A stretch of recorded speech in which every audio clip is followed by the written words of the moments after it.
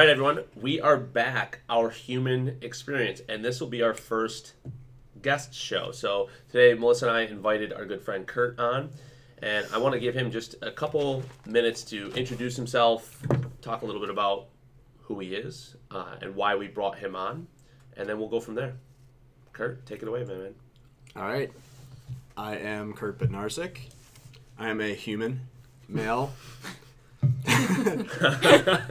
I am Perfect. 33 years old. I have a Like beautiful, long walks on the beach. beautiful wife, Michelle, and wonderful son, Logan. He'll be 2 in March. And I'm seeking alignment in life and trying to be my best Kurt for myself, create the story that I want and is best suited for people closest to me, like Michelle and Logan, and anybody else who comes into my sphere of influence. That's awesome, man. Yeah. So a little background here. Kurt, we met you how long ago? Like It was the first Catalyst game. First I think it was Catalyst literally games, the right? day Yeah, we like- met. Yeah. So 9 years. Yeah. I mean, almost 10. Yeah. And Kurt's been in our lives in many different ways. He worked in our gym as a coach for a number of years. He does a lot of really interesting stuff on his own in his own coaching business right now. And one of the things that has really struck both Melissa and I lately has been his practice on language, how to improve it, how to notice ways to kind of change and adapt the way that we speak to one another, the way we speak to ourselves, in order to be more authentic, communicative, and just generally do a better job of building relationships and cultivating the life that we want, both with ourselves and with others. I mean, those are the things that we're seeing from the outside, and that's really what we wanted to bring Kurt on today to talk about. So this is going to go real conversational as the first couple. So this is about as formal as it gets in the beginning. So stay with us here. We may go on some tangents. Melissa will hopefully rope us back in. Kurt and I have been known to jam for quite some time once we get going talking. So without further ado, let's chat about it. So language. What got you into it? Into really focusing on it, I guess. Permission to backtrack a little bit. If Yeah, you're for sure. And with hesitance of being the guy who always brings up drugs, I'm sure we'll talk about plant medicine later. Oh, yeah. Literally the first time ever taking mushrooms. I was with some college buddies. I was probably 21 years old. And we went out in nature. It was cool. I mean, a lot less intentional than I might consume mushrooms today. But really just kind of have a good time. And on the end of that, we watched Bruce Lee's documentary, excuse me, How Bruce Lee Changed the World. Okay. And that was pretty sweet. The download that I had at the time was his quote about absorbing what is useful, just reject what is useless, and then make what's uniquely your own. Despite my path at that point, 10 years ago or so, diverging into becoming more of a meathead, leading to us meeting in a gym setting or whatever. In hindsight, I could have benefited a lot more from more Bruce Lee tutelage, right? It was kind of one of those fanboy... Like as a younger man? Yeah, the fanboy thing I developed where, yeah, I'm a Bruce Lee fan, although I don't really know anything about him. Right, I had the Bruce Lee t-shirt, and now I'm, still focused on holding my identity behind how much I can fucking squat or whatever. Anyway, with regard to myself as a human being, I took that philosophy pretty deeply. And so having known me nearly a decade, I'm a creator, right? I like doing things and adding my own flair to it. Mm-hmm. And I mean, many years of exploration, doing stuff for wellness, trying different diet things, being barefoot in the woods, doing all this. I subsequently recognized that language was just another spoke to this wellness wheel. And in taking that same methodology that's driven my life of accept what is useful and reject what is useless, make what's your own. Then I started thinking about language as something that comes after your experience. All we're doing is describing what we can feel and experience at a deeper level than that. And then as a creator, you can essentially cultivate your experience through written spoken word. And yeah, living that fractal life, just having the conversations with people like you guys, going deeper on certain concepts. Language is something that is accessible. You can treat it just as any other training modality, the same way we would have attempted to figure out how to do a good clean and jerk. You break it down, you start to draw awareness to, oh, this is what I want it to be, this is what I want it to, that's the gap between where I'm at and where I want it to be. Yeah. And then you start to plug in things like that, and then you're doing a lot more creating in life than you thought was possible, because you're just intentional about your language, among other things. But language, again, being accessible to everyone, especially emails, text messages. You're doing it every day, and you get to proofread it before you send it. Yeah. Yeah, and I think that you kind of touched on something that just jumped into my head immediately, which was, you referenced like a clean and jerk. So, like a strength training movement. A lot of people might not care about that, care to learn it. It's just not of interest to them. But language is universal. We all communicate in some way, shape, or form. And, maybe not everyone is verbal, but we all have a way to communicate. And so it's a useful thing to look into and to evaluate how you do it, how you can improve it, no matter who you are or what you're doing or what you're trying to accomplish. I think that's one of the things that has really interested me, to watch kind of you dive deep on that, and for me to try and be a little bit more intentional about the way that I use language as well, especially because I have a long history of pissing people off and rubbing people the wrong way, whether intentionally or not. And a lot of times I'm not gonna lie, it was intentional to get people fired up. But then there's a lot of times where it wasn't, and I was like, but I don't know what happened. I don't know what I did you and I or shared said that. or wrote. Yeah, exactly. Just brash as human beings, and then not recognizing that the other people are going to perceive this differently than I have. Yeah. Mm-hmm. And then, and honestly, feeling bad, feeling guilty. Like, I didn't want to upset you or whatever that outcome was. It wasn't what I intended. But then also being like really confused as to why that even happened, and reaching out to, a lot of times I'll lean on Melissa and I'll like, hey, what did I say? Like, what did I do in this moment that? Yeah, but even times I'm not helpful because I've known you for almost 20 years. And sure. I know the back story and why you're saying something, and I'm used to how you say things. So. That's true. It goes back to the echo chamber discussion we were having before we got on. No doubt. You become real accustomed to the way you already communicate. The people who are around you are accustomed to that, and so it is likely a difficult thing to start assessing and changing. Not that it's so difficult you shouldn't do it or you can't do it, but it's real easy to just fly under the radar and not ever do anything about it, right? At the risk of a pessimistic assessment, I imagine as human beings, we are lazy as fuck without intention. Yes. Yeah. If we're not creating with anything. Yeah. Right. Yeah. If you're not creating a specific pattern on purpose, clean and jerk.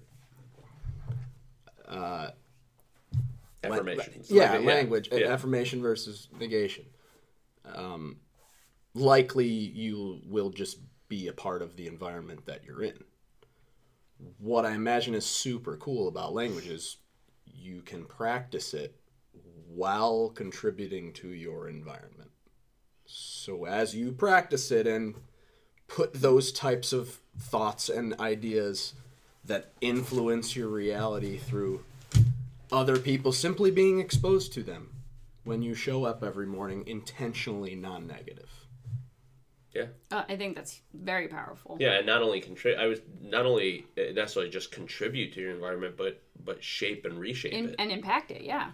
Like, I mean, be able to change your perception, your own personal perception of the environment around you, as well as the people that you're around. I mean, we had a conversation the other day about not only paying attention to what we're saying in front of our children, but to our children.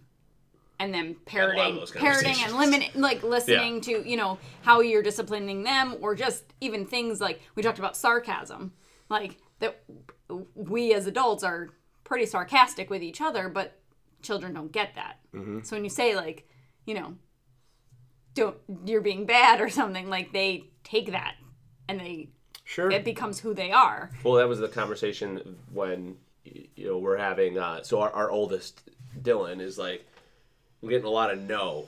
She's been doing awesome this week. But for the previous, month or so, anything you ask her to do, she goes, N-O. No. And just like, it doesn't fucking matter what it is, regardless. It's always brashness exposed. A little bit of youngin'. that. Yeah. And so, but she came out the other day, and I don't know what it was. You asked her to do something, and she goes, N-O, no. And she's running down the hallway, and I stopped her. And it upset Melissa. It was at the end of the day where she'd been saying no to everything. And I said, honey, why are you saying no to something like this? It was like, go brush your teeth or something. It was, it was something standard that she does every day. And she goes, oh no, it was you said something and she disagreed. She's like, no. It was the fire truck. Yeah, a fire truck went by. A fire truck went by, blew a horn. Melissa said to Aubrey, that was a fire truck. And Dylan goes, N-O. No, it wasn't. It was a car. And I said, and it was just one of those things that kind of twisted Melissa a little bit at the end of the day of her being defiant. And she was like, why do you have to disagree with me on everything? And I stopped Dylan. I said, Dylan, do you not think that was a fire truck? And I said, or do you think it was? And she's like, it was a fire truck. And I said, why did you say no when Mommy told Aubrey that it was? And she just went and kind of gave me like, I don't know, look. And I said, do you think it's funny to just say no, even though you kind of know that that's not the right answer? And she goes, yeah. And that's when it dawned on me, and we had that conversation, like, we're too like jokingly sarcastic with one another, and like we'll say things, and Dylan come out, I'm like, what are you doing? When she's getting ready for school, and I'm like, there's no school today. And I'll mess with her and stuff, and like you're just having fun. But she didn't understand that like always disagreeing and always saying no, it stops being funny.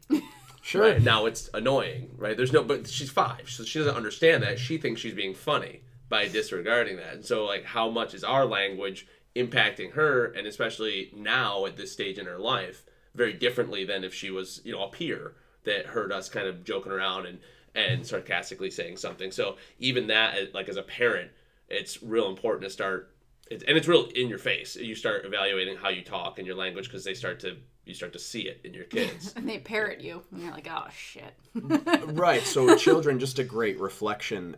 Perhaps the speed of implementation for them is much faster, but if we took the perspective that you're influencing the energy, and you're in the room you're in, no matter what, whether you're intentional about it or not. Mm-hmm.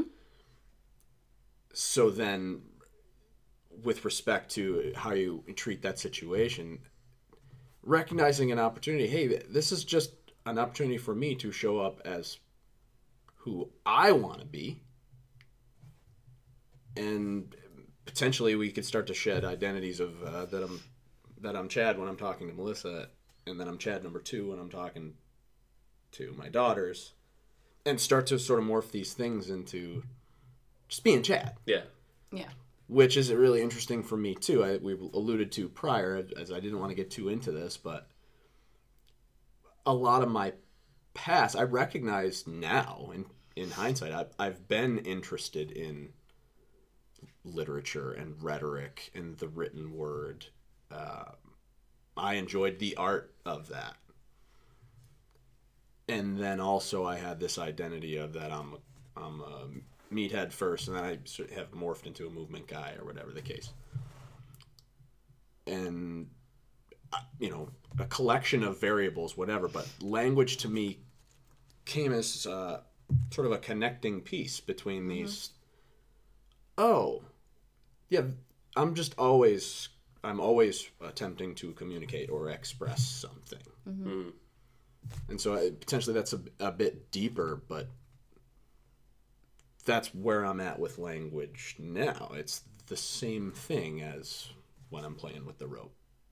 Sure. As often as I'm able to be mindful and check in and actually, come from a place of how do I want to be right now? It is interesting.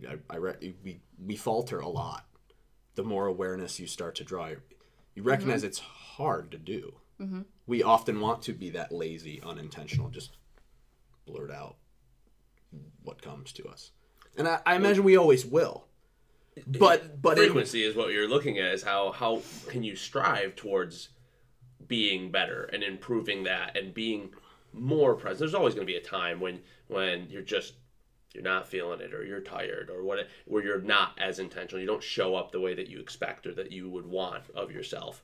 But you touched on this before about just human beings, and I've long said this to you. Like we are lazy by nature. Like we are physiologically, like we like to seek that path of least resistance. And so if something's working, even if it's not working well, if it's satisfactory, we just keep doing it. Yeah. I would even argue, even if it's not satisfactory, because we don't take a lot of time familiar. to actually reflect on it. It's familiar, and it's not not being done with intention. It's being done subconsciously, and so it just becomes accepted as whatever. Like for me, for a long time, it was just accepting, like, you're an asshole, like that. It was just in my own mind. I never even thought, like, I should get better at this. Yeah, there's an identity around me being this. Yeah, and so I'm this. Yeah, and for a long time, that was me. Yeah, I said, this is the way I talk to people. This is the way I engage with people. This is me. If you don't like it, fuck off. And now looking back, like you kind of touched on with the Bruce Lee thing, that you could have used some more tutelage as a younger man.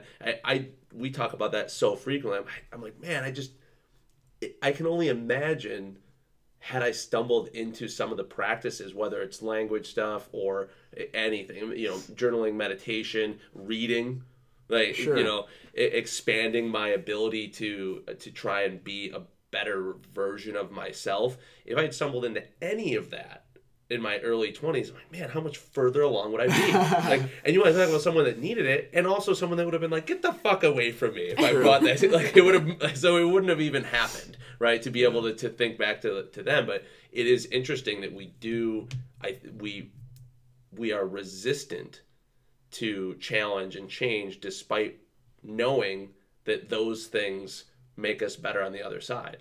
It's a weird dichotomy that I think a lot of us struggle with one way or another, and to one degree or another. Some people are more intentional. They recognize it, and they address those challenges. They address changing their mindset, changing their language, and being intentional with those actions, because they have come to understand how much value can come out of it on the other side. Right. Whereas other people, the kind of natural course of action might be to just avoid that discomfort, avoid that challenge, whatever it might be, continue down the path you're on, because that path seems less daunting, scary, however you want to say it, than the one you don't. 100%. And also, it's scary for anyone to admit to themselves, and then subsequently to others, and then subsequently act upon a limitation. Yeah. So let me get a practical example, which definitely contributed to my addition of language to this. Yeah. The entire conversation around just living life, right? Yeah. The best you can. You guys are familiar with Mark England? Yes. So the creator of Procabulary. Yep. And I think he also does Enlifted coaching, yeah. And shout out to Mark. Shout out to Mark. First of all, listen, I'm an intermediate. Well, I'm not even intermediate. I'm a beginner at language game. This is Mark's thing. Mm-hmm. If you want to get some real information, just follow that. Put it in the show notes. Yeah, or whatever, yeah, we will. However, with I heard him on a podcast, and he, as much as I was interested in rhetoric and Stoic philosophy and these kinds of things for years, he made a compelling case for simply be aware of negations in your day-to-day. Simply become aware about when people are using terms like haven't, can't, shouldn't, won't. Mostly the word not and the contractions that it comes up in. Mm-hmm. I thought that was pretty profound. Binary language. I had never considered that. Yeah. I may had, but truthfully never drew a particular awareness to that. And the next day, it just made that intentionally a point of awareness. Be on the lookout. It's fucking mind-blowing. I would imagine you saw it everywhere. I saw it everywhere and in me. Yeah. Oh, yeah. No, I don't mean it just externally, but it's that, you see a car in a new color for the first time, or you buy a car, and then you're like, now you see them all the time. Like, mm-hmm. you become aware of this thing that you're looking for, and now you're like, geez, I do that all the time. And so do a lot of people around me, and I'd never really noticed it until then. Yeah. And that's a really interesting one. I think another one that he put out that I really enjoyed, and I try to use, especially if I'm journaling, if I'm talking to the girls, to our daughters, is getting rid of the word but. Right? That was to me, I'm like, what a simple, just cross it out, write the word and. Yeah, and when you do that, it's similar to trying to change out the negation, some of the stuff that you do on social media, which I love pulling the Stoic quotes and changing them, and because it also gives it gives you a chance to think about this thing that was written by this person that you admire, and it's full of wisdom, can still be improved upon. Sure. It doesn't have to be the bar, and it can still be changed to be received in a different way. And I think that's a really interesting thing. And those two things alone, in terms of language, if people left this episode and they're listening to this and they just started with those two things, trying to omit the word but from your statements and just being observant of those negations and finding, is there another way for me to communicate this without having it come from that place of negation. Right. Those Stoic philosophers, Seneca, Marcus Aurelius, it's rife with negation. So what was really mind-blowing the day I was doing this, the intent was to look out for what does this contribute to as far as after the negation is used. Yeah. And while the Stoic philosophers are using negation rhetorically, right, to draw awareness to an unpreferred behavior. Yep. Don't seek a life that others want for you, seek a life that you want for you. So I understand that from a rhetorical standpoint, and in life, some of it was that. However, a lot of the uses in day-to-day from others and myself, I recognized as this is just a process of elimination. Out of infinity options, you're eliminating one. Don't do that. And contributing nothing, really, to doing something, which is ultimately the biggest gap. It's knowing about, talking about, and then there's doing. Yeah. Instead of don't be a dick. Be a good person. Be a good person. Yeah. Right. Well, and I talk to my clients about that when we talk about creating new habits. Let's not look at what the 5 things we need to eliminate. Let's look at the 5 things that you're doing really well and just do more of that. And it'll kind of inherently push out the things you don't want to do.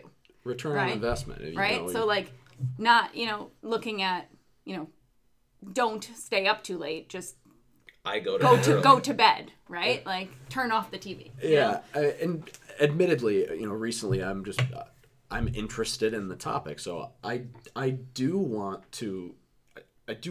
people to artistically utilize negation. Mm-hmm. Some of the best speeches and quotes of all time are beautiful in that. They also draw awareness to the unpreferred behavior. Mm-hmm. I get that.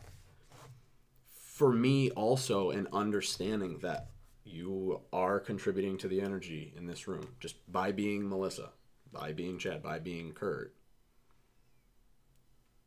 My ability to respond is to contribute only to the action step, only to the do, only to the can, only to the should, versus can, won't, shouldn't. Because I'm recognizing a pattern that it's already overused, despite that there is some rhetorical use, and we can use that among ourselves, our clients. You talked about us going down rabbit holes. Yeah. That's important for us in the work that we do. But when we're talking about now extending to other people, the language and communication become way more important. You and I are riffing, and that's pretty much what we're doing now. Only through this and through many reps that are failed, recognizing, oh shit, I'm using that negation a lot, right? I've actually, because you guys are a gym and you have things here, this is a great example. I've got my band on for my particular point of language awareness. Recently, it's been on using like as a filler. Now that I'm saying this out loud, permission to hold me accountable, listeners, I'm attempting to not use like a lot.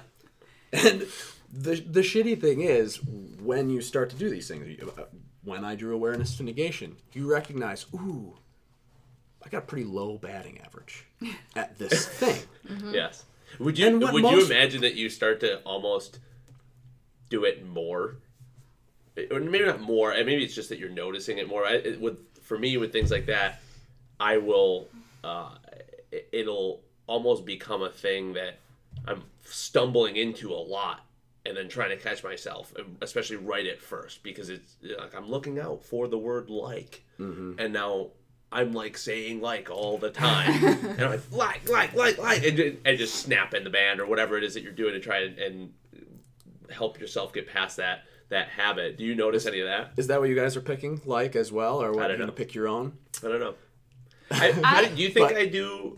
No, I don't think I use the word like. No. Even for just the conversation. Honestly, I didn't know that I used it as much as I did, and it may have just been from the recorded conversations that Mike and I started having. Yeah. And I listened to myself back, and it sounds cringy. The gap that I see in a lot of people is an inability or a fear of acknowledging, hey, I'm a white belt. I am a beginner at this. From a batting average standpoint, I'm a baseball guy. I'm hitting 100. 1 out of 10 times I get this right. 9 out of 10 times I get this wrong. I hate right or wrong, but at least recognizing, ooh, I'm doing less well there than I could be doing. Mm-hmm. And I would imagine you made me consider something as you said that the resistance to wanting to be a white belt, to being a beginner at anything. Mm-hmm. The more common that thing is, the more resistance people tend to have. So someone going in to start jiu-jitsu, it's not something that everyone does, probably pretty receptive to being a beginner. Right? Language is something we all do. And so it's weird to try and take a step back and say, I'm a beginner at language at 39 years old. It hurts to recognize I'm extremely dysfunctional in this area. Right. Language, that I've been doing for a very long time. Breathing's another one, right? Yeah. Running, locomotion, exactly. And these are our own biases. Mm-hmm. But in just recognizing patterns, I imagine there's always going to be a gap between you seeing these things in other people and when they're your points of awareness. And then acknowledging to yourself, oh, yep, I also suck. I also suck at that. And Yeah. I don't know, maybe it's just a lot of practice over the years because I've purposely cultivated practices in my life, right? With the movement stuff, you guys know I've been into it for a long time. I play music. I like writing. And I'm okay with knowing that there's people that are way better than me. And there are people who are less intentional that I'm excelling at more than because I was intentional in this area. So that's a learned practice as well. 100%. I think you touched on a couple of things that almost inherently force you to be reflective on that journey. So learning music, I guess. Learning music is one. Getting into movement practices, whether it's strength training or people that go into like we mentioned martial arts before, those sort of things, you're able to see that you have where you've come from, and it warrants you to be reflective on what you're doing. Am I doing these things to get better at this thing that I like to do, so that when I play music, it sounds better to me, so that when I play my interviews back, I don't listen to it like, what the fuck was I saying? You know? But there's the butt, huh? Snap it, baby. I'll snap. I'll snap for you. I'll snap a butt. One of the things that I know Melissa and I will speak about a lot, just in general, is people's lack of awareness and consciousness, and we mentioned intention around you name it just behaviors in general. And if you touch on it being a practice that you've cultivated over a long time, and I think a lot of times we're 100% guilty of this, and we mentioned it earlier, being in these echo chambers where you've come to see the value of that reflection and the value of being intentional with whatever it is, whatever skill set you're working on. And so now you understand the overall value of intention and consciousness and being attentive to whatever you're working on. Simply the lens through which I'm looking at anything. Yeah. And it becomes a universal skill. lens for anything that you're working on. I love that you talked about the relative ease or access, talking about it, he having an easier time realizing I'm a beginner at jiu-jitsu. This is just me reflecting in real time, but purposely having chosen things that may be unique, right? I got into MoveNat because already there was no expectation for how good I'm supposed to be at this. Mm-hmm. Same thing with guitar practice and these more creative endeavors. So I do imagine they were just yours. Yeah, and to cultivate however you saw fit. Yeah, and so I do imagine at a certain point when I come to a conscious realization that, language and breathing and locomotion are just the same thing. It's just intentionally cultivating a practice. I was more comfortable saying, even though this is something that everybody does, almost everybody does it suboptimally, including me. And I don't know, my perspective has changed quite a bit too since becoming a father. Mm-hmm.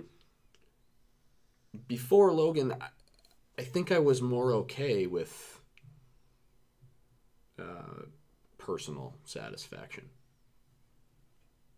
Now I just feel a greater duty to impact further than me and the people that I hang out with.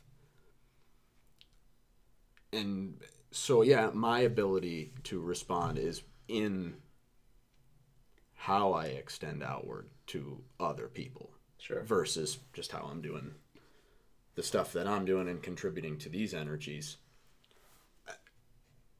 Language seems to be a quite accessible one to reach a whole bunch of people that likely haven't been in my echo chamber, negation acknowledged. With you guys having been in the wellness and fitness industry, many of the people that you've met over, hundreds, thousands of people, right? Mm-hmm. Also, though, they know about squats and the paleo diet and whatever. How many people who talk and breathe and walk would never come into your sphere of influence? A lot. Yeah. Because you're the fitness person. Absolutely. I mean, that was we talked about, that was why we decided to do this podcast outside of that sphere, because, and I think you touched on something that resonated with me about becoming a father and having that be a thing that kind of generated the desire to do more outward. And that's really what the hope is with this, is that it's not just about working out in a gym or how you eat. It's all of it. We'll talk about those things sometimes, but it's about, and that's why we titled it Our Human Experience, because we really want to relate our own personal experience and also the greater our, all of our, the global our human experience. What has your experience been? What has the listener's experience been? Like those sort of things. And fatherhood, parent, I would imagine, same for motherhood. Yeah. It really does. It lends more weight to the effort that you put in if you're doing it intentionally. Like we've mentioned, dozens of times already this during this chat. I look at it and I often think a lot of people have a tendency to, how do I want to phrase this? They have a tendency to look at parenting as not as big of a deal or way bigger of a deal than it is, right? So they're like, I'm never having kids. I can't do that. Like it's the worst or whatever. Or they're like, and there's a spectrum there, right? But I think for me, at least, it was a really heavy decision, and one that Melissa and I had countless conversations around whether or not we were going to actually start a family. Given the way that I grew up, I had a lot of apprehensions about my ability as a father, and given kind of the state of the world, or at least how I perceived it at the time, I was really hesitant about bringing more people into it, and so I think we entered into it with a very intentional approach. I mean, most of the people in our lives who had children after us, we talked a lot about the conversations that Melissa and I would have prior to having Dylan around who do we want to be as parents? What are the things that we want to try to do with our children most of the time? Like, how do we want to raise them? Mm-hmm. What are our priorities around that? Mm-hmm. And it set us up for a very intentional path. And I can't imagine if we didn't do that. I look at our lives right now and I just think, if we hadn't done that, if we hadn't been intentional with everything, not just our language, our behavior, the way that we engage with our kids, it's so easy to just let that train go and just drag you.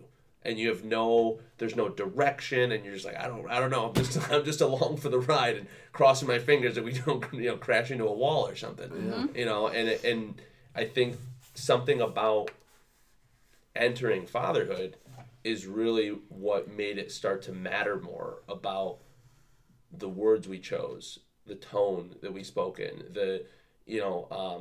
and we're not perfect with it by any means.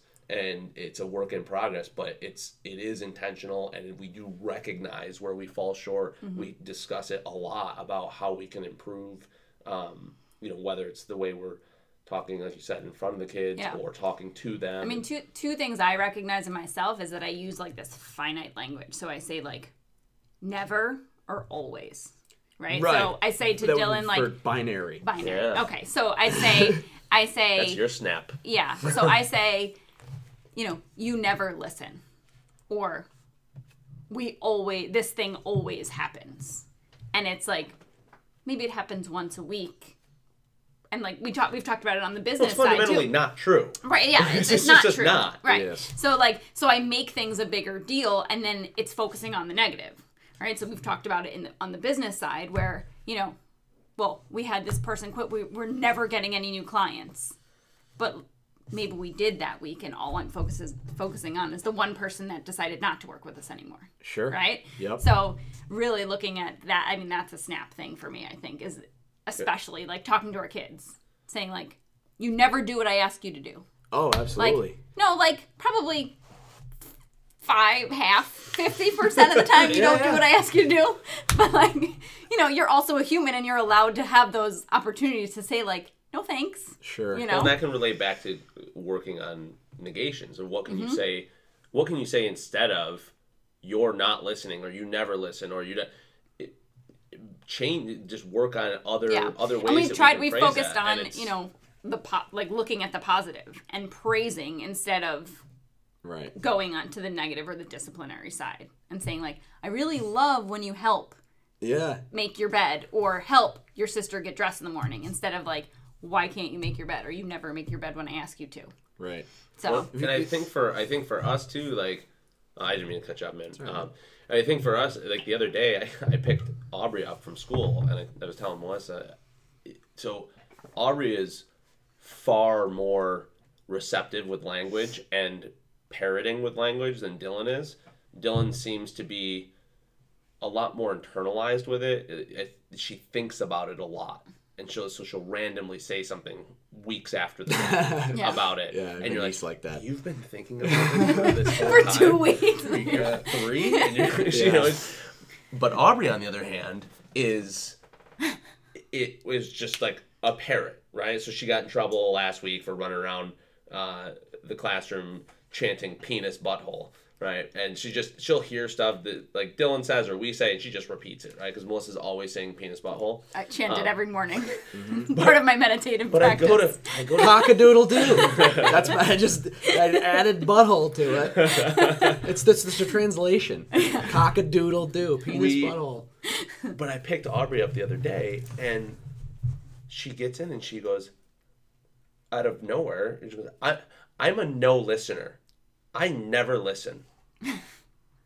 Ooh. And I got on the phone with her like immediately just after. Snap for the wider net. It was a moment where I just stopped, and like in my own head, I'm just looking at this and saying, what are you guys doing? This little person, she doesn't know, she's just saying stuff that's top of mind, but obviously that is something that that's how she's perceived the way that we've spoken to her, and that's not good. You know, when Melissa was pregnant with Dylan and we found out that, well, that's another story. When ultimately when we had 2 girls, I've always said like that I want to raise strong, confident girls, and that means I have 3 strong, confident women eventually in my home, right? More coming for you. And they're coming for me. But that also means that I need to be really aware of how I engage with them, how I talk to them, my tone, my reactions, my ability to be open and let them express things to me as well. Because if my mind will tend to fast forward. So in that moment when Aubrey said that, immediately I went to this place where she's a young adult and she has no confidence because she thinks she's a bad person, and that's it's catastrophizing that scenario for Potentially. sure. But it lets me see if we don't address whatever it is we're doing that's making her say this right now, it could go that path. Right. And I don't want that for our daughter, and so it's... What do you want, Chad? What do I want? Yeah. Right? Negation. Process of elimination, though. If you don't want that, you still leave the door open for infinite -1 other things that can happen. Right. And what I do want is what I said before. I do want daughters who can trust in their mother and I to talk to us, who understand that their emotions are tools and that it's okay to be angry and sad and happy and all of these things, and that they're confident in themselves and they believe in themselves and they believe in their ability to act, to shape the world around them, to influence their own perspective. Those are the things that we do want for our girls. And because they're little balls of clay, that means we need to do those things, and we need to exemplify those things, and we need to walk them towards those things as they grow up. And we're still balls of clay. We're just a little bit drier and less pliable. A little more cracked. Yeah. And, yeah. I appreciate all that you're saying there. It's an interesting thing because is this called the human experience? Our human experience. Our human experience. Did our human experience come first, or did language and words come first?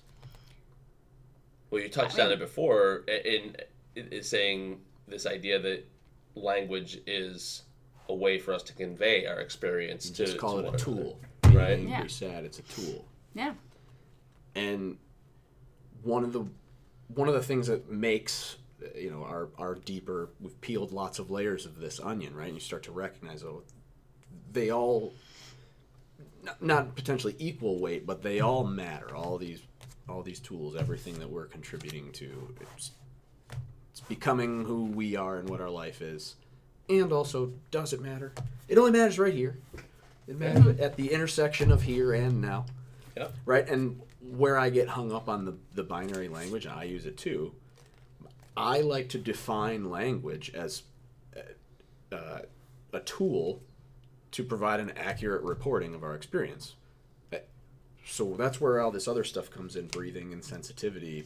First of all, you need to become more comfortable with what your experience actually is right now. And then... Which is, most you people talk about a tangent.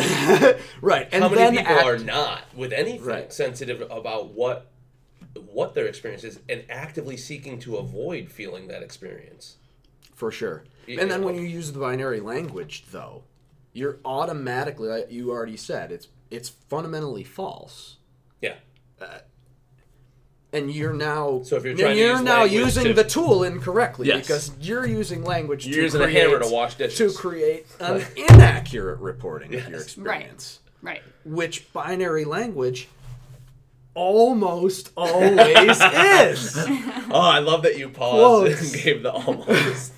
Yeah, it's man, you touched on so many things that got my mind flying in a million directions. I mean, I like the spoke of a wheel, right? Oh, from the beginning. Yeah, bringing it back to that. Like, if we look at kind of mindset being the foundation of how we sleep, how we move, how we eat, how we perform anywhere in the world, and language dictates what our mindset is, then... Yeah, it is kind of an interesting figure eight, yin-yang type of relationship. Yeah. It's nuts, and you get to use a little wizardry, and now you're creating before it happens. Well, and I think that's when... So, obviously, I'm trying to think the order that I want to touch on each of these things. One was this level of duplicity that you mentioned, where all of this stuff, and Melissa's got to be so sick of hearing me talk about this, but it's something that just really interests me, this balance, this yin-yang that we see everywhere, right? That these actions, these choices, everything that you do are vitally important and at the same time meaningless.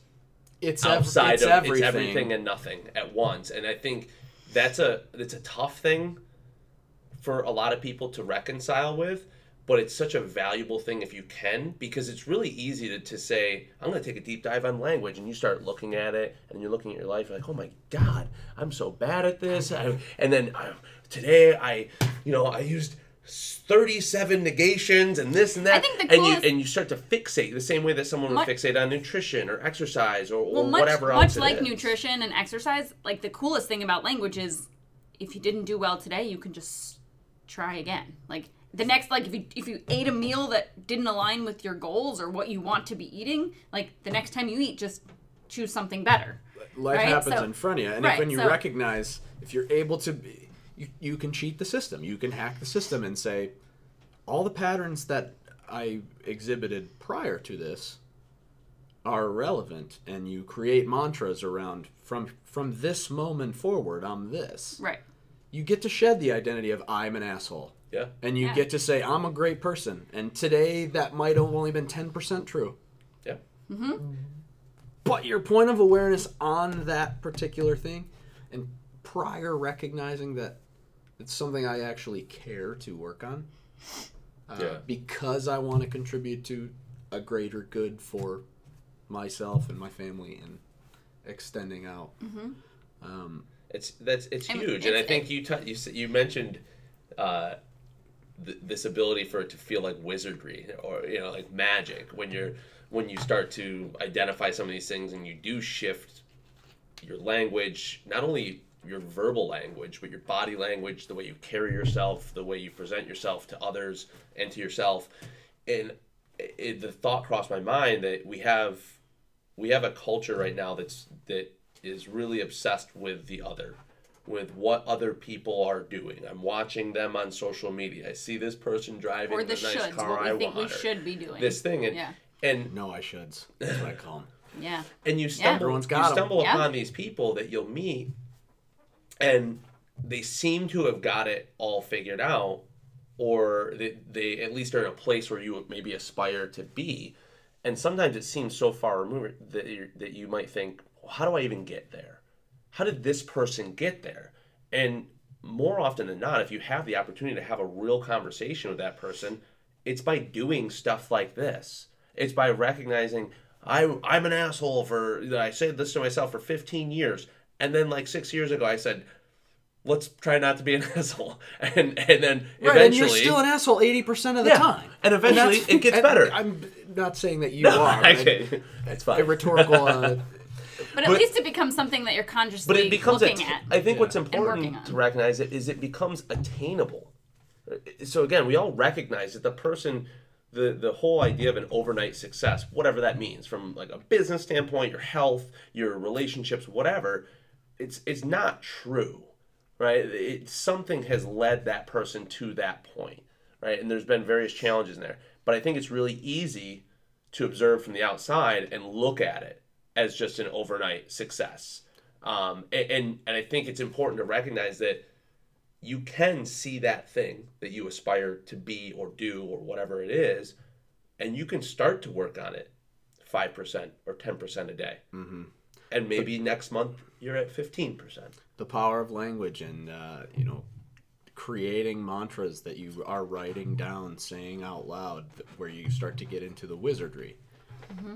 Yeah, how much value, because we haven't talked about writing at all. Really, we've talked mostly about the language. Right, and let's be honest. Catching it, these are all various levels. You're going to catch other people hearing it. That's the easiest. Or other people using it in spoken word. Then you're going to catch yourself in spoken word. But easier than that is start to catch it in written word, because you can read it multiple times. And especially with a text message, like I said, with a text message and an email, you get to proofread even. So now it's taking a mulligan every single time. You get a rep. Mm-hmm. Oh, I was about to hit send on this email, but let me just check it for negations and see how successful those were. Yeah. Are they necessary in crafting this message? I also observe a pattern of access, right? And where you and I, we can wax philosophic for a really long time, and that's great. That's the work for us to do. And then using language as a tool to say, oh, here are the important how do you parts. Whittle it down so it's digestible and because people like us are willing to say we're a white belt forever. And I imagine when you have these conversations with people who you aspire to be, many of them would tell you the same thing.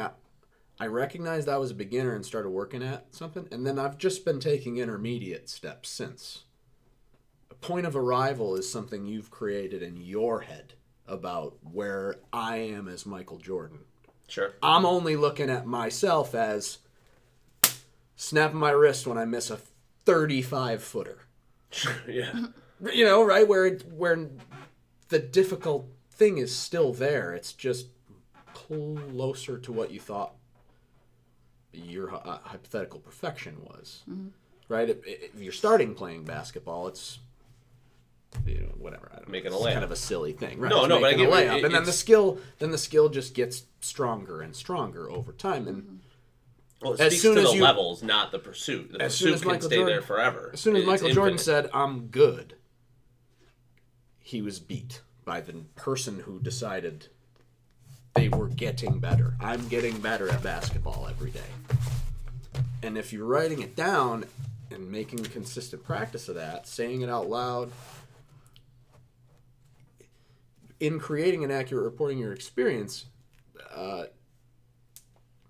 if you're not accurate, it's going to feel icky. Yeah. Mm-hmm. So one of mine recently is just, I'm conscious about the amount of waste I generate from packaging. And I see many opportunities, especially working in construction, opportunities to just say, fuck it, fucking garbage, whatever. And so, yeah, let's be honest, I throw out things that could be recycled.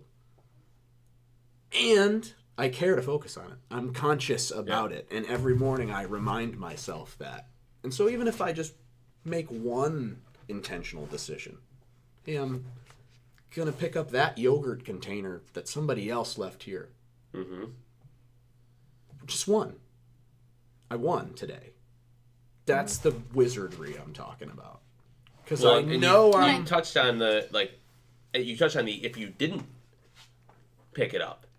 The next morning I'm going to say. That feeling of, but I wrote this down, and you notice I didn't do that thing that I say I do. I took that opportunity to walk past it, not address it, and move on. It's something that, again, we've talked a lot about. Somewhere there is a healthy balance of shame and guilt about the choices you make and the action you make. You shouldn't feel terrible if you're trying to produce less waste. You shouldn't feel terrible that you walk by and you saw, a can across the parking lot. You didn't run over and get it, but you recognized it, and the fact that that you think maybe I could have picked that up. That's a step toward being that ideal. It's contributing to who you're becoming. Exactly. Whether or not it's intentional. That's what I'm saying. If you just become the default person, the average person who's going to drive by or a whole bunch of garbage, and a pessimistic viewpoint perhaps, but I would imagine up to 80% of people aren't even seeing it. Yes. Mm-hmm. If you drive by a field full of trash or whatever on the side of the road. I don't even know if I have come to grips with it per se, but we've talked ad nauseum about, especially when I first got out of the military and talking. So my sister's a mental health counselor, and so in talking to her, it's kind of a dual contributing factor here for me. Where if you grow up in a home with abuse at a young age, you tend to be hypervigilant. Then you do something like police, military, something that requires you to be hypervigilant and watch people's behavior. For me, it just ingrained that in me. And when I first got out of the Marine Corps, it wasn't disruptive to my life to the point where I couldn't function, but it was weird. There was a weird level of awareness that was around, and for a long time, it still irritates me now, but for a long time, it irritated me a lot, and I would get really upset with people that didn't hold the door open for someone, pick up the piece of trash, or worse, just throw the trash on the ground themselves. Whatever it was, that lack of just awareness, and it's taken me a long time to recognize it. To your point, most people just aren't aware. Mm-hmm. They're not necessarily being malicious. It's not that they don't care. They just don't notice. And it's only been made more problematic, in my opinion, in the recent decade or two that social media and iPhones or Android or whatever, touchscreen phones with media and everything has been increased in access, and there's even less of a reason sensitivity to be turned off, Brian. Very much so. Right? And so it is I don't know that that's a pessimistic viewpoint in terms of your number. I think it's probably more of a realistic, unfortunate, realistic number. But it's not something, back to... What's our ability to respond? Back to the attainability of it. It's not something that can't be improved. It is something that can be improved. It is something that, yeah, exactly. Through personal accountability and one win. One person writing down the mantra and doing it one time better today. And hopefully through conversations like this that people could listen to and say, man, I never really even thought about that. Right. And then they talk to another friend, or one of us is having coffee with someone or talking to a family member. And it can grow in this kind of viral sense the same way that continuing down a negative path can. Sure. The conversation you guys, that Melissa's getting tired of in terms of reconciling that everything matters to you and those around you and doesn't matter to Mother Earth, and orders of magnitude to infinite beyond that. Perhaps what we're really referring to at a distilled level is what type of standard you hold yourself to and others to. And do you know what type of standard? Have you even recognized? Have you identified, defined that? A lot of people haven't. It's hard for me. And creating alignment in your life which allows you to feel, I hesitate to say satisfied because we're always taking intermediate steps. However, if you become fixated on something, I need to pick up all the trash in the parking lot all the time. That's not going to now your opportunity cost, economics 101, you're taking attention away from something else. Sure. Mm-hmm. So what kind of standard is appropriate? And that's a forever practice in determining who you are and who you want to be. And I think you just hit on why most people don't even try, is because they feel like one piece of garbage isn't enough, and I don't have the time or energy I don't want to pick up all the garbage, so I'm not going to do anything. Well, and maybe on another level of that, all of our friend Brian Costello put something up today about balance that I saw, and it's that balance, recognizing and what is balance for you. So if it's about picking up trash, the balance might be if it's within reach and I can grab it and put it in my car or put it in the trash can or whatever it is, then I do it. I don't spend 7 hours a day walking around my neighborhood picking up everyone's trash, and there's a spectrum there. And I think a lot of times what you're referring to is people looking at a skill set or an action or behavior and saying, there's no room to find balance here. I have to do this 100% of the time, or I'm not worthy, or I'm not going to get any value out of it. And it comes back to the stories and the language we use around those things. I don't want to focus on food as much as Melissa does. That's the negation. I just focus on putting it on my fork and in my mouth. No, that's the negation that leads to non-action towards something versus simple mantra. I am conscientious about the quality of my food. Write it down every morning for this week and see what happens. Yeah. Because by day 6, if you've been conscientious 0 times, it's going to hurt to write down. Yeah. Likely you were conscientious more than once. And so on day 7, celebrate that And shit. does conscientious even have to mean choosing the better option or the healthier option? You're just conscientiously choosing the donut. Correct. Potentially. I drew awareness to the quality of my food today. Right. Yep. And I think, specifically with food, getting rid of, morality around the words that we use. Like, you mentioned good or bad, not liking good or bad, right or wrong, right?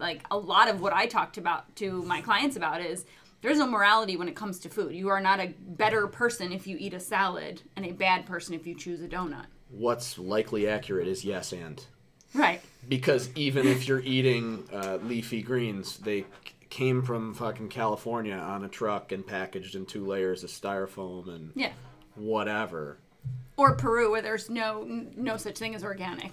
They just put it on the label, right? Like, there's no regulations anywhere, so... Right. Yeah. And so it becomes yes and. What is your created reality around you eating vegetables? Because it's going to be yes and. Mm-hmm. It's, I'm creating, I'm contributing, or I'm giving my money and resource attention to something that actually is out of alignment with who I want to be. Then it becomes tough. I think but it's just the state of awareness, and again, holding yourself to an appropriate standard, right? When I go deep on some of these reflections, I'm essentially lashing myself. Oh my God, why did I say that? That was brutal. I could have improved it on this, but if you look at it from this moment forward, then you can say, I was gross on those 3 podcasts, saying like a lot. Sure. And then you draw a point of awareness, and then every snap feels good. Man, I caught one? Dude, that's great. Versus saying, oh, I say it too much. I don't want to work on that. Yeah. That's too daunting. Okay, then it is. Then that's the accurate reporting of your experience. Mm-hmm. Yeah, both are right. Both are right. Both are right, no matter how you phrase it. And so you see where I'm getting at with this wizardry. I mean, the more you draw awareness to it, the more you, at least for me being this creative type, mm-hmm. and seeing the world in, it's first of all, it's amazing and catastrophic. Either way, if you look for the beauty in the world, you're going to find it. If you look for the evil in the world, you can find it. They're both true. Mm-hmm. Yeah. So I'm personally just really enjoying doing more creating. I mean, maybe a difficult consciousness level for people to get on from this moment. I've been doing this for a long time and cultivating practices. Does creating have to be, I think a lot of times, again, the stories we tell ourselves. So someone hears you say, I like creating, and they say, well, I'm not creative. I'm not a creative person. Life becomes you're writing fiction. You get to write what you want to be. And what I was going towards was what you're creating could be anything. It could be music. It could be relationships. It could be energy to a room. It doesn't, I think there's certain words that they get assigned to an area of our lives, and it's really hard to break them away from there, right? So when you hear the word I create things, a lot of times our minds will go to, well, what do you create? Are you a painter or like a sculptor? Do you build things? Are you a carpenter? No, I create my own perceptions. I create valuable relationships. Right. I create, and so you it can do be too. all of these things. And you do too. Exactly. The person questioning you. It's accurate. Yeah. I choose to focus on this accurate statement in creating my reality. Because like you said, you can create anything you want. Yeah. Could be music, could be... If it's authentically you, I just imagine that to be the best thing you could do. Because, like I said, do you think the universe, at several orders of magnitude outward, really cares what you file for income on your taxes in 2021? Is that accurate? So why is the reality that you live in, and the conversations you're having, and the thoughts that you're believing, things you're contributing to by purchasing all your stuff on Amazon? You know do you know where I'm getting at? It's just...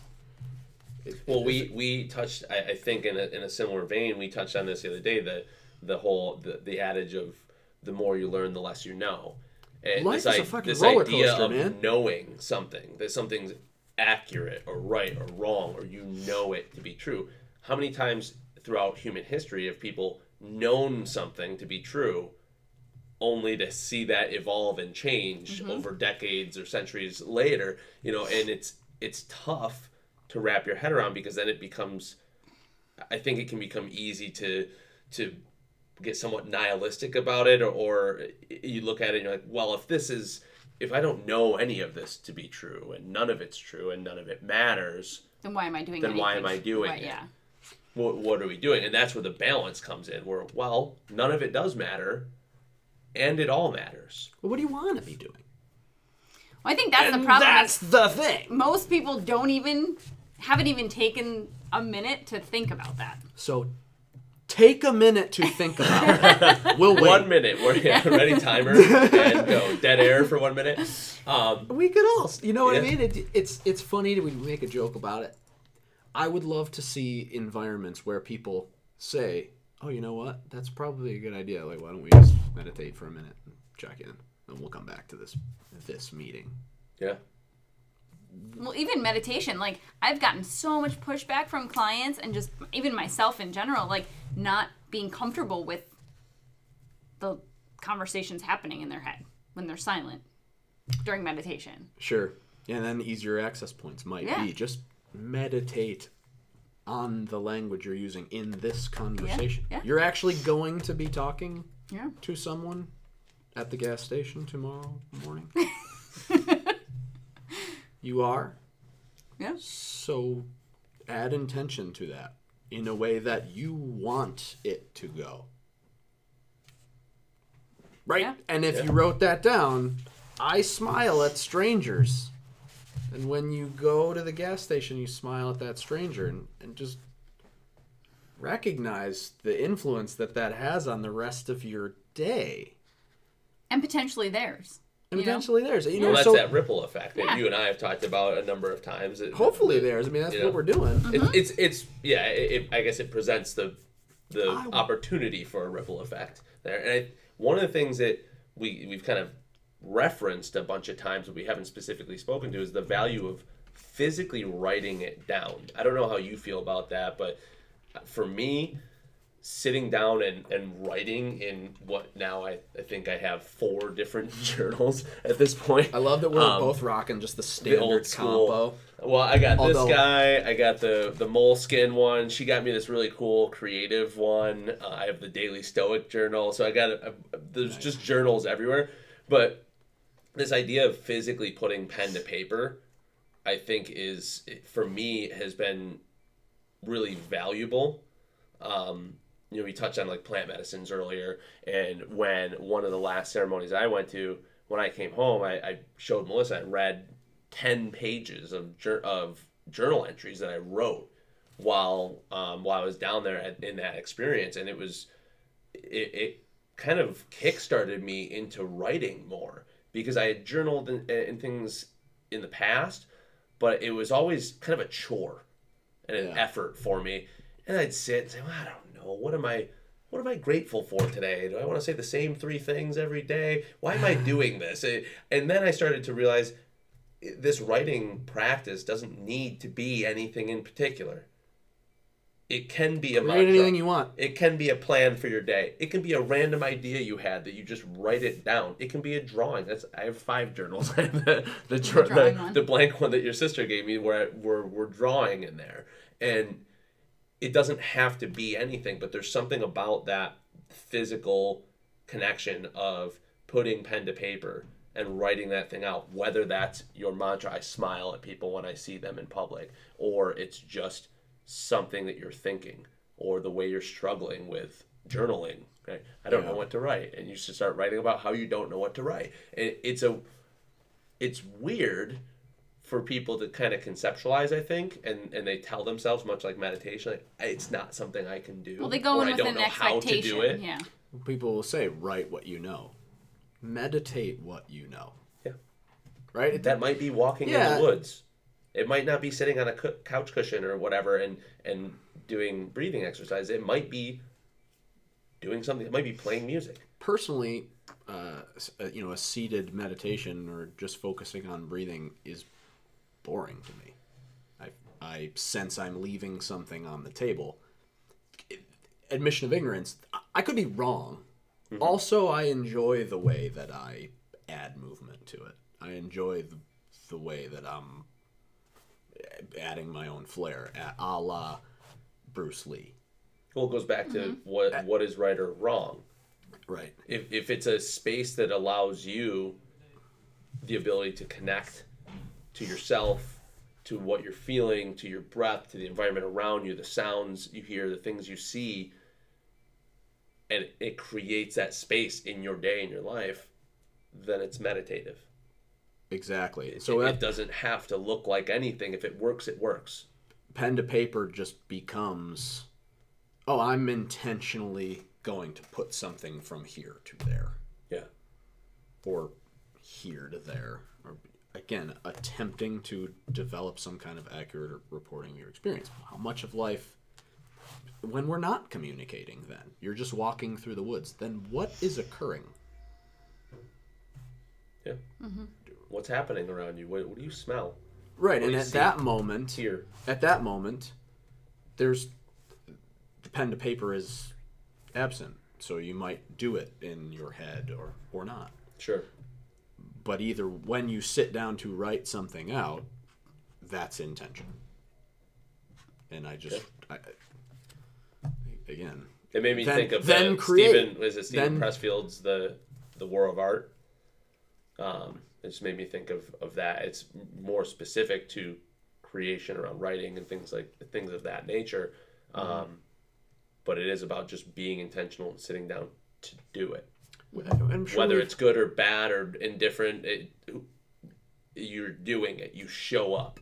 Clear shared experience, and that's our movement practice, right? You recognize, having done it so many times now, there will be days where this feels great. There will be days where this feels awful. And most of them are in the middle. Yeah. And I'm also holding myself to that it's okay to be at that level. Mm-hmm. Yeah.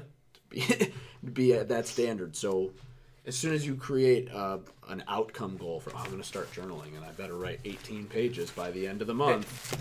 You've lost. That's something that I have struggled with and have now, I feel as though I've gotten to a point where I'm mostly past that feeling of, well, I didn't do that thing today. I'm failing at it. Mm-hmm.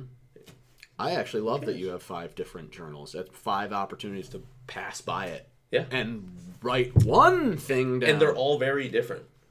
Yeah. The what's contained in them is different.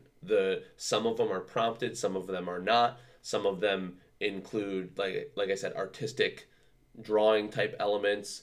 The one that she got me is a creative thinking one, so it's got some funny and silly exercises in that, like playful things. The Daily Stoic journal is a lot more reflective and maybe more of a deep thinking type thing. So they're all in these different arenas too, which is nice. And for me, similar to things like reading, if I want to commit to making sure that I'm reading more because it's something I enjoy and it's interesting to me, but it's, even though it's enjoyable and interesting, I still will put it off sometimes. I give myself the bandwidth to say, you read a paragraph. You're done. Go to sleep. Or you read 20 pages. And furthermore, if you're the person who wants to create any kind of habit, listening eye, simply write it down and or say it out loud and or tell somebody, hey, I want to do this. Mm-hmm. Try to do that a few days in a row. And just try to make it a little more accurate. And put it somewhere where you can see it. For sure. On your mirror, or we have a whiteboard in our room that I just keep track of things that I want to be doing. And it's just a simple check or an X. And at the end of the week, I just evaluate without any you and I both have gotten, we've gotten better at not feeling guilty. Like, oh my God, I didn't do this thing 6 times this week. It's just saying, I didn't do this thing 6 times a week. Maybe I'd try it. There's a lot more X's than there were check marks on that one thing.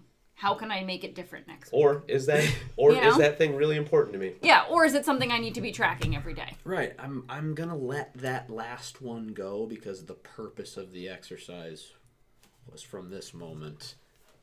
Right. Yeah. Right. And there's value to that because a lot of times if people are looking at, even today we're talking about language, adding awareness and intention around your language. A lot of discussions around trying to become the better version of yourself that you envision or that you want to be. whether that's a health perspective, relationships, whatever you want to look at, it's oftentimes about adding this skill set or adding this habit. There's a ton of value in omission of things.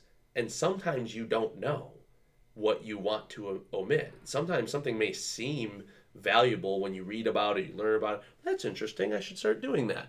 And then you start trying to do it. You're like, I don't enjoy this at all. It's not valuable to me. It's a struggle to do it. I'm rarely successful, and it's stressing me out. Sure. Get rid of it.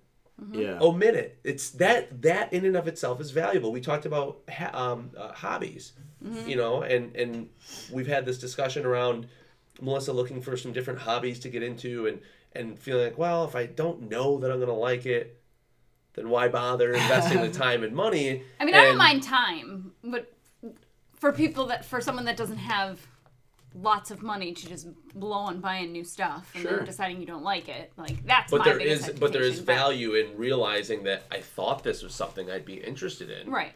And I tried it, and I'm not. So now I know when I'm looking for something to be interested in, it's not that thing. That's not the thing. It's one less thing to consider in the world of unknowns. Right, you're actually using negation through experience, but it's a lot grander scale. Yeah. And that's a rhetorical thing too, right? Yeah. That's the Stoic philosophy of, oh, Melissa, you don't love jiu-jitsu. But I'm going to try watercolor painting. I'm excited about watercolor painting. Yeah, man. Yeah. Listen, I know you have a hard stop coming up. Yeah, get the kid about out. 10 minutes probably. Yeah. I wanted to kind of tie this all back together at the end, wrap it up with just reminding people of some of the practical, just simple things that we talked about earlier that we can throw into our daily lives or whenever it works. One of the goals with this podcast is to make sure that it's free-flowing, it's interesting, it's conversational, but if someone makes it all the way to the end, we remind them of just a couple of things that they could take away and try if it's something that's interesting to them. So do you mind just touching back on the things that we talked about earlier as far as practical, like getting rid of or using affirmative language versus negations and those sort of things? Sure. As anticipated, we do tend to get into some deeper concepts.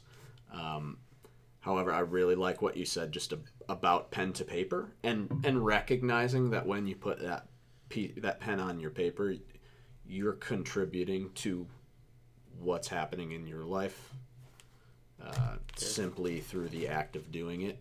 So write shit down.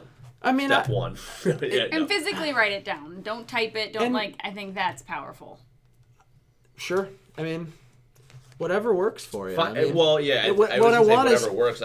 Find what works. Overall, creating, attempting to create an accurate reporting of your experience. So, I really do like the negations one. That's something that I do imagine if someone really did care to draw awareness to for a single day,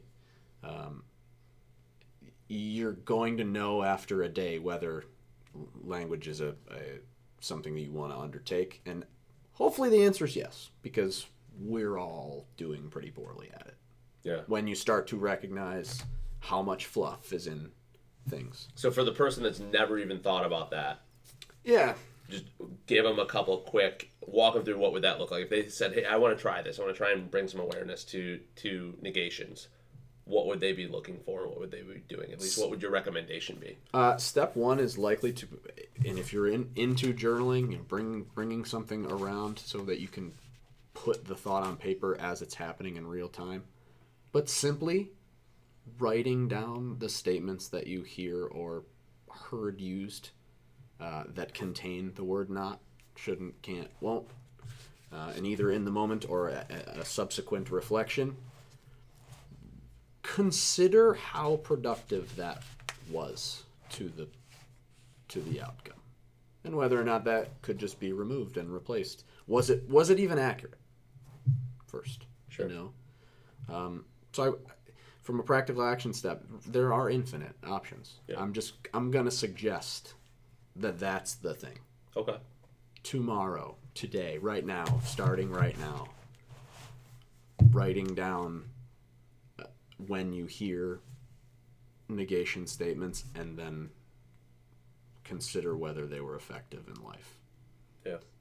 My observation is perhaps 10% are conducive to the outcome that we could all even want, right? We could be on the same team, you and your staff. But then when you're saying, we don't want you to do this, what information have you given to your staff? Infinity minus one thing. Mm-hmm. You could still be doing anything else. I do want you to show up 10 minutes early. Yeah. Don't want you to be late. And just start to recognize you those. mentioned to your kids, I do want you to go brush your teeth after you finish your breakfast or whatever.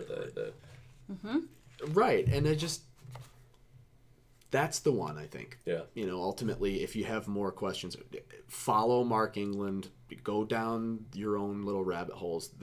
The thing is going to be speed of implementation, putting these ideas actually into work in your life. Mm-hmm. So again, the pen to paper one's super easy. That's a personal practice. It need not even affect anybody else.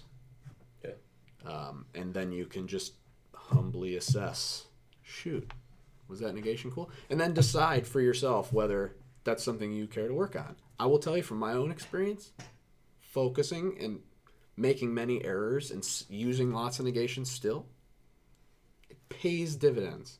Return on investment with just achieving the outcomes that you are looking for.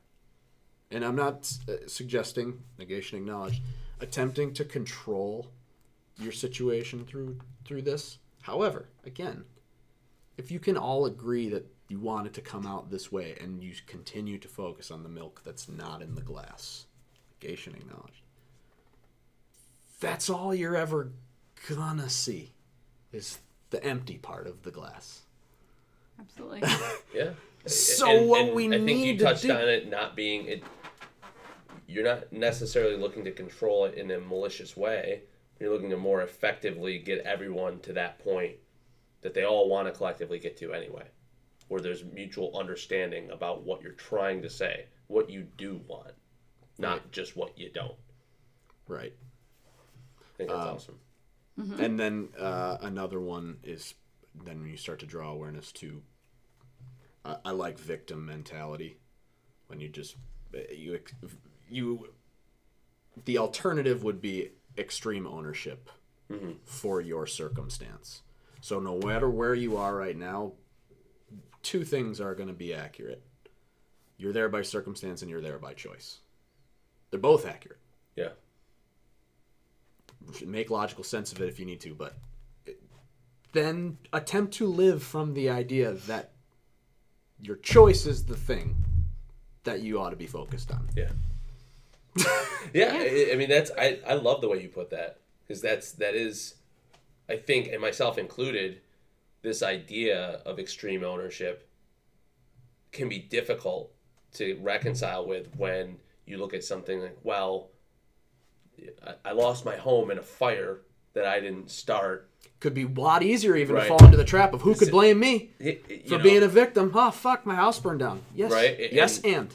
Yeah, exactly. What could you be doing to improve your situation? How does each perception serve you? Yep. Circumstance certainly contributed to that, but what do you do about that? You can't alter circumstance. You can't alter what's going to happen in the world around you or what's not going to happen, but you can certainly alter your choices. You can alter your perception of those things. Yep. Right. Absolutely. Awesome. Got anything to leave us with there, Big No, Moose? that was fun. Yeah, That's I appreciate you guys Yeah. having me on this. It's a cool thing. It was kind of funny when you had mentioned the that you wanted to speak about language. I did get a little bit nervous because then again, for me, I recognize if I put an outcome goal on this, I'm already going to feel more vulnerable than if I'm just sending it. Yeah. If you know what I mean. Yeah, absolutely. We feel but like also you can fail. Yeah, Right? and also recognizing that then. So if you're listening, guys, realize you can be confident and your biggest critic. I know I have valuable things to say. I also know that the distillation, the communication piece is difficult, especially in real time. Yeah. So then, part of the reason I recognize after the fact, I have a fairly long habit of writing stuff down, whether I release it to other people or just for myself, because otherwise I would sound even more like a bumbling idiot than I do. If you know what I mean, right? Like that was step one of the distillation is to write it down and care to try to make it a little bit more digestible for other people. Sure. That's something that it's so funny. For years, thinking myself hot shit. Oh, I know all the techniques. I know exactly what a kettlebell snatch should fucking look like. I know all the steps. And also, poor communicator. Why can't everybody else snatch like you then? Why are you continuing to differentiate yourself from the people that you coach? Yeah. And again, language is one of those missing links. Now I'm recognizing I'm a beginner, and then I anticipate taking intermediate steps from here on out. Love it. Yeah. Guys, thank you for joining us. Keep taking those intermediate steps. As always, reach out. Let us know if there's anything that you have questions on. You can find us on the Instagram page there at Our Human Experience. I will link some of the things that we've talked about into the show notes. Connect you with Kurt here, and we can put some stuff in there about Mark England and some other things that we mentioned as well. Thank you all very much for listening and hanging this long, and we will see you next time.